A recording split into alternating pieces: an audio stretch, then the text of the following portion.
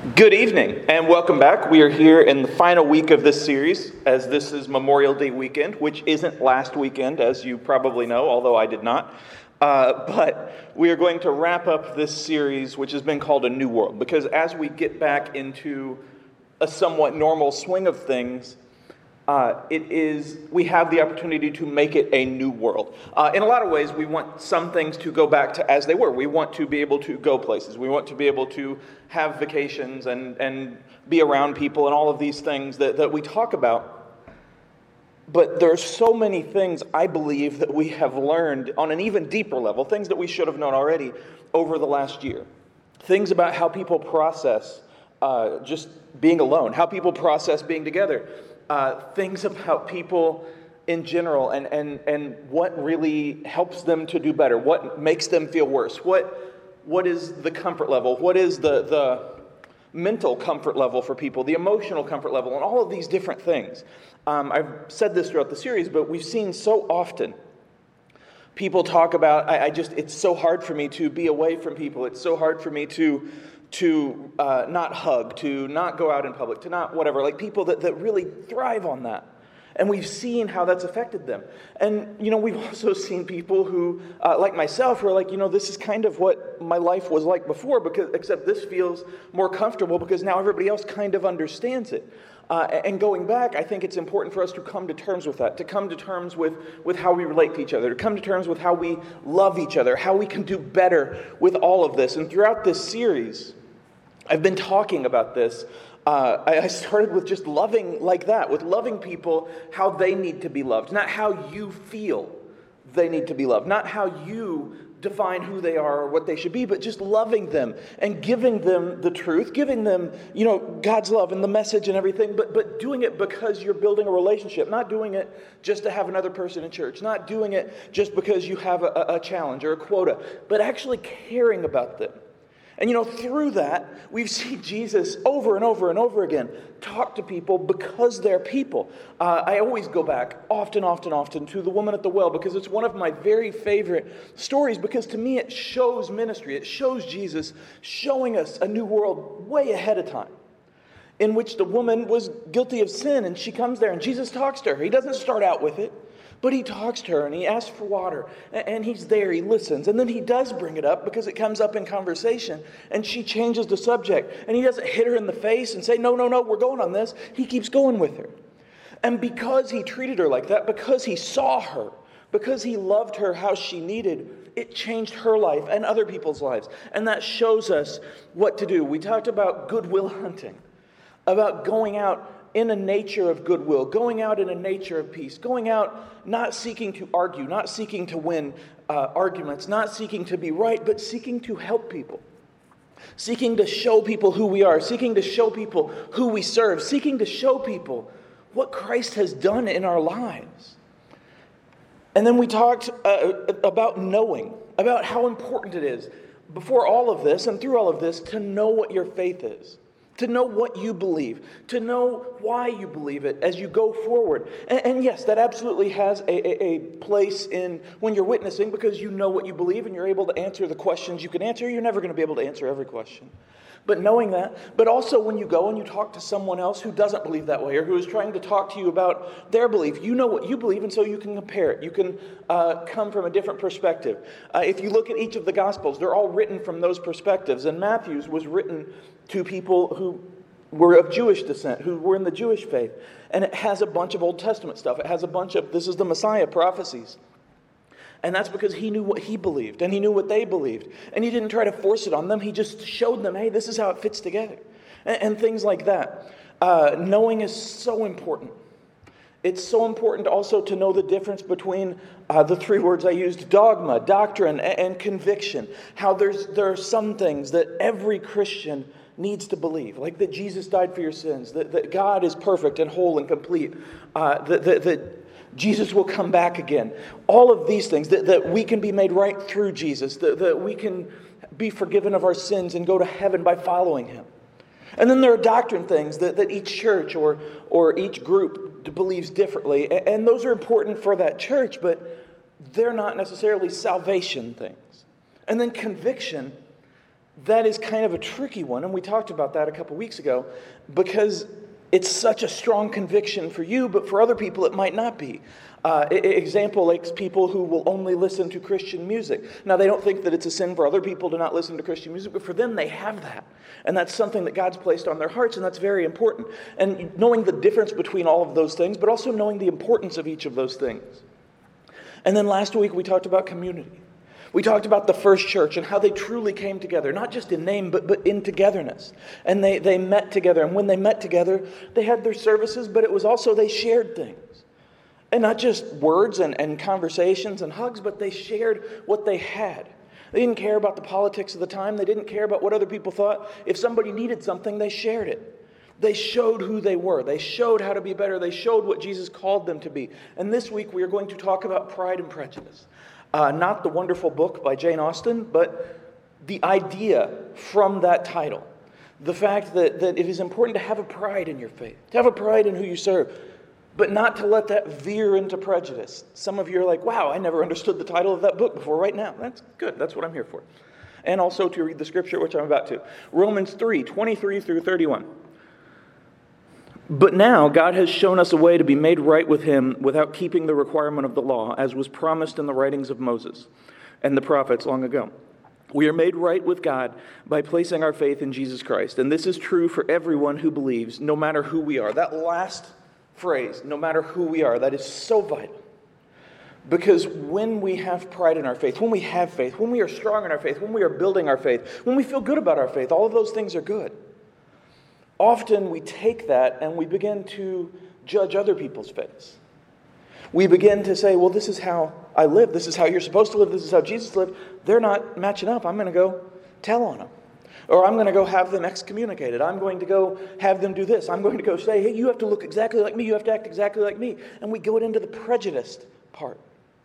Or one of the things we'll see every once in a while is somebody will be on death row and they did something horrible a long time ago or at some point or several times. And that sin, that crime is legit. They should be punished for it.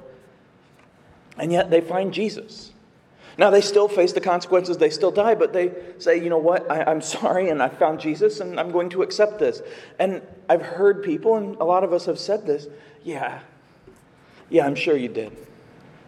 Or, yeah, they're just trying to get out of this, or just trying to do that. We start judging other people's faith by what we see, by what we think we should see, and all of those different kinds of things, when really we don't know.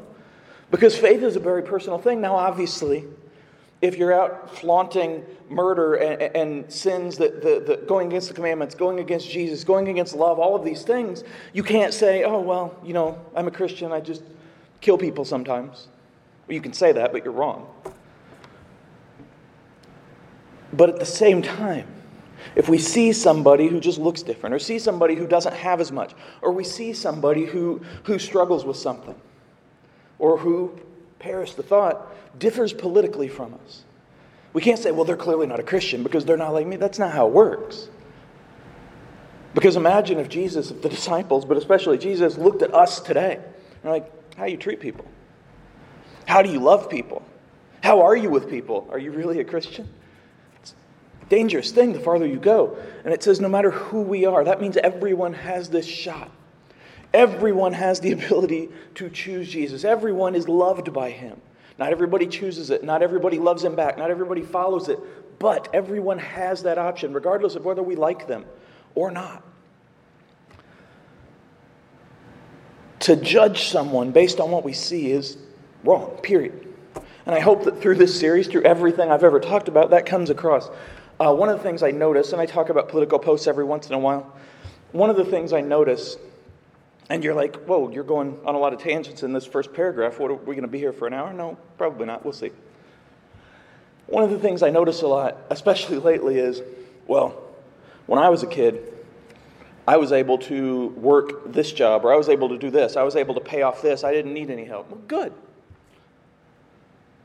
And that's fine to say. But then the next line is always these people, these students, these people that don't have jobs, these people that have college loans, whatever. We place a judgment upon them. I've said this before, and I'll say it again, but I have college loans, and I have a reason for it. I have a story behind it. I'm not going to get into that here. And when I see that from Christians, from people I respect, I'm hurt. I don't say anything because I don't seek confrontation. I don't want to embarrass people. But I'm hurt by that. And I think, wow, they don't think that I'm a real Christian. And now I know I'm strong enough in my faith that I am able to move past that and say, Jesus, help me to move past that.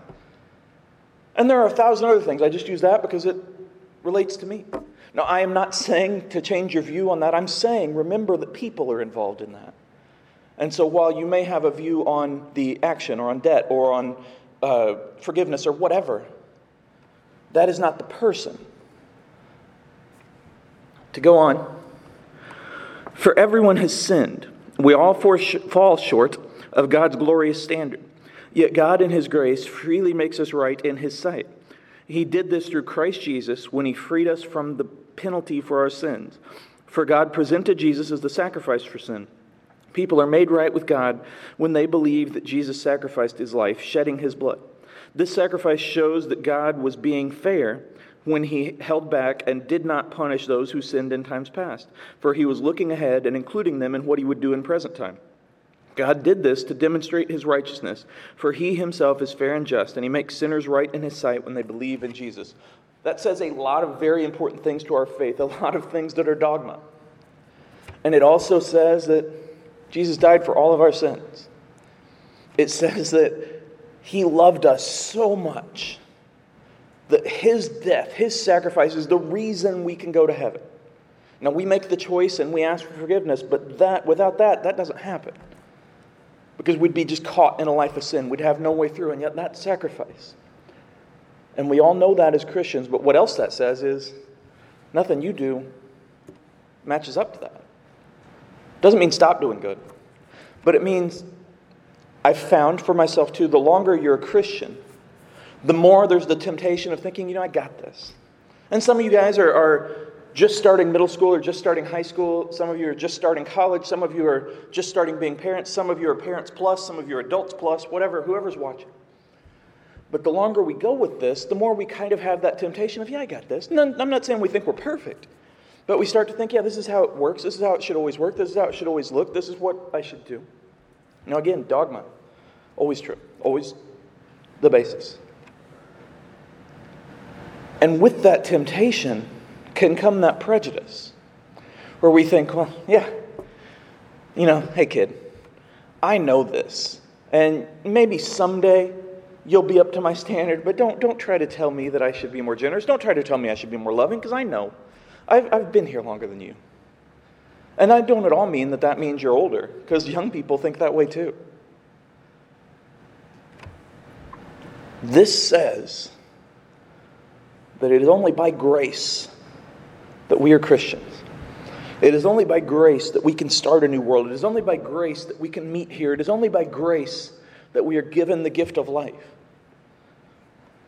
Now, James and Peter and Paul and Jesus said things along the lines of, faith without works is dead, or just because you follow the law doesn't mean you can also, just because you're saved doesn't mean you can also stop loving people, and all of those things, those are tied together.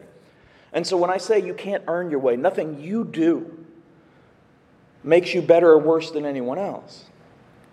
What you do with that salvation, what you do with that faith, what you do with who you are can really impact people. It can really give people something to feel, to touch, to strive for, to learn from. All of those things are important. The point to Memorial Day weekend is to remember those that we've lost. And I know that the church here, they had a special, I don't know if you'd say section, special service, special portion, however, whatever word you want to put, about those we've lost this past year. Due to COVID, due to anything else we've lost this past year. Also, just the feeling of loss from this past year, because it was really weird, really different. And unless you were alive in 1918, you have no idea what this was like. I remember it. It was crazy. And so Memorial Day, to me, is a chance to look back at those that have come before us. I have not been shy about talking where I came from, about mentioning that I was raised by my great-grandparents, and my great-grandma and I had a very close relationship. I took care of her with Alzheimer's, and she made sure I was in church every week, and then eventually I did the same for her. And I feel that loss, even though it's a long time ago now. And I think about, what she would think of me now, and I think about if I'm making her proud, and all of these things that we think of. On my shirt, I have Stan Lee.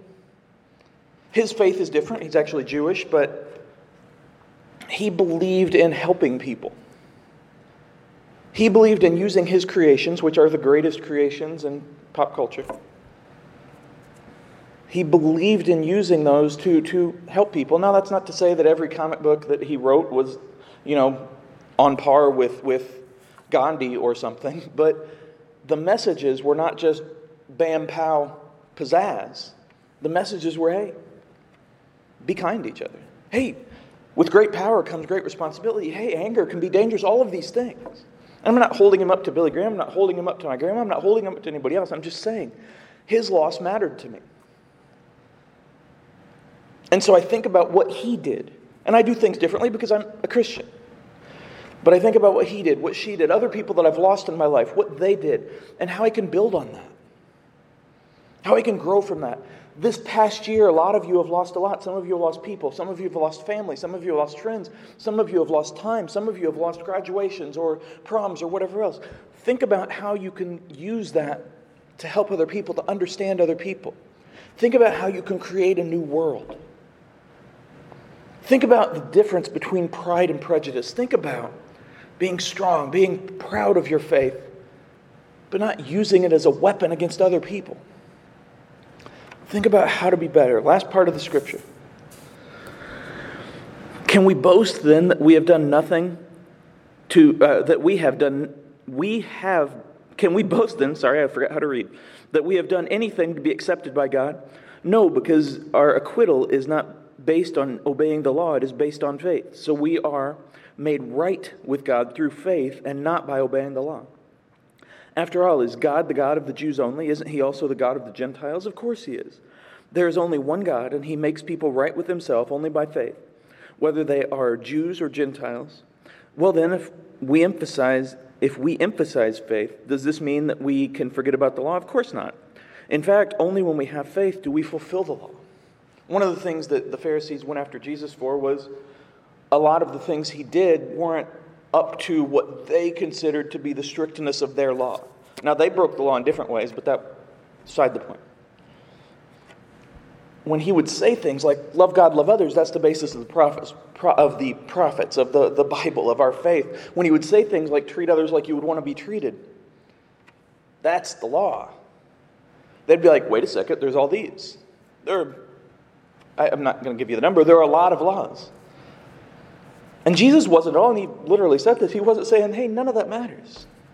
He was saying, when you give yourself to that faith, when you give yourself to that love, when you build that relationship with Jesus, then that love steers you in the right direction. That love guides you. That love of Christ helps you to understand the law. It helps you to follow it. It helps you to witness. It helps you to be better. That's the world that I want to see us go into. That's the world that I want to see us start. It is wonderful to have denominations, to have our faith, to be able to say, you know what, I'm glad I'm a Methodist, I'm glad I'm a Christian, I'm glad I'm a Nazarene, I'm glad I'm a Baptist, whatever your denomination, whatever your faith. That's awesome, that's good. To come together and have conventions, to come together and share with each other, to come together and have church services, that's important. But to remember that pride in who you are and who you serve in your denomination and whatever it is, does not make you better than anyone else. Because Jesus died for you too. You were a sinner too. You were dead to sin too. I was dead to sin too. We all were dead to sin too. In this series, and the reason I put it in May at the end of the school year, is because, simply put, in the summer, people go on vacations and are not always here, and whether I have the live stream or not, I'm not insane to think that everybody watches it all the time. I hope so, but some people are going to graduate, some people are going to move, all kinds of things happen. But this series was so vital to me because we are at this cusp of something potentially great. because we had a tough year. We had a different year. We had a year where everybody had a chance to really stop and think and look at other people and how they live and what they need. We had a year to really look at our own faith, to look at our own lives, to look at our own hearts. And now we have a chance to take all of that and build a new world. I'm a Lego fan, and if you've been in my office, you know that. I don't buy them much because they're super expensive, but if you want to gift me Legos, Marvel. When Legos come now, and when I was a kid they were different, but when they come now, you get the set, like the Avengers Endgame set 3 or whatever, just to pull one. And it has like all the pieces in different bags, and it has the instructions that tell you which bag to open and all of this. And it'd be nice if life came with that. And it's like, hey, during this week, during this year, you're going to have to use this part of your knowledge, or you're going to have to love people in this way, you're going to have to do this. It doesn't work that way. And so I, follow those instructions to build things because I want it to look like the box, because that's what I do. Some people just toss those away and they build. They either build what they see, or they have a different imagination, they have a different vision, they do whatever. My point is that it is the act of building with Christ. It is the act of loving with Christ. It's the act of being like Him that matters. Some people are going to do it differently. Some people are more outgoing. Some people are more ingoing, introverted. Some people are singers. Some people are not. Some people do other things. It does not matter. Some people are Methodists, Nazarenes, Baptists. What matters is that you follow Jesus. When we go back to the new world, to the world that we go back to, you're going to have all of these different instructions for how it went before. I'm not talking about church, I'm talking about life. And you can follow them, you can put things exactly back as they were, you can go back to how life was in 2018, 2019. Or you could say, you know what? I want to love more fully. I want to truly bring goodwill to the world.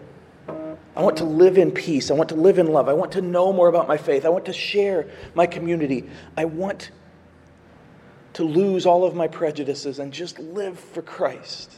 Show people how to be better. Show people that I can be better. Show people a better world. Show people a new world. And that's what I hope. That's what I challenge you to choose. It will not be easy. But together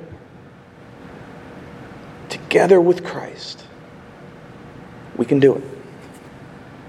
That's all I got.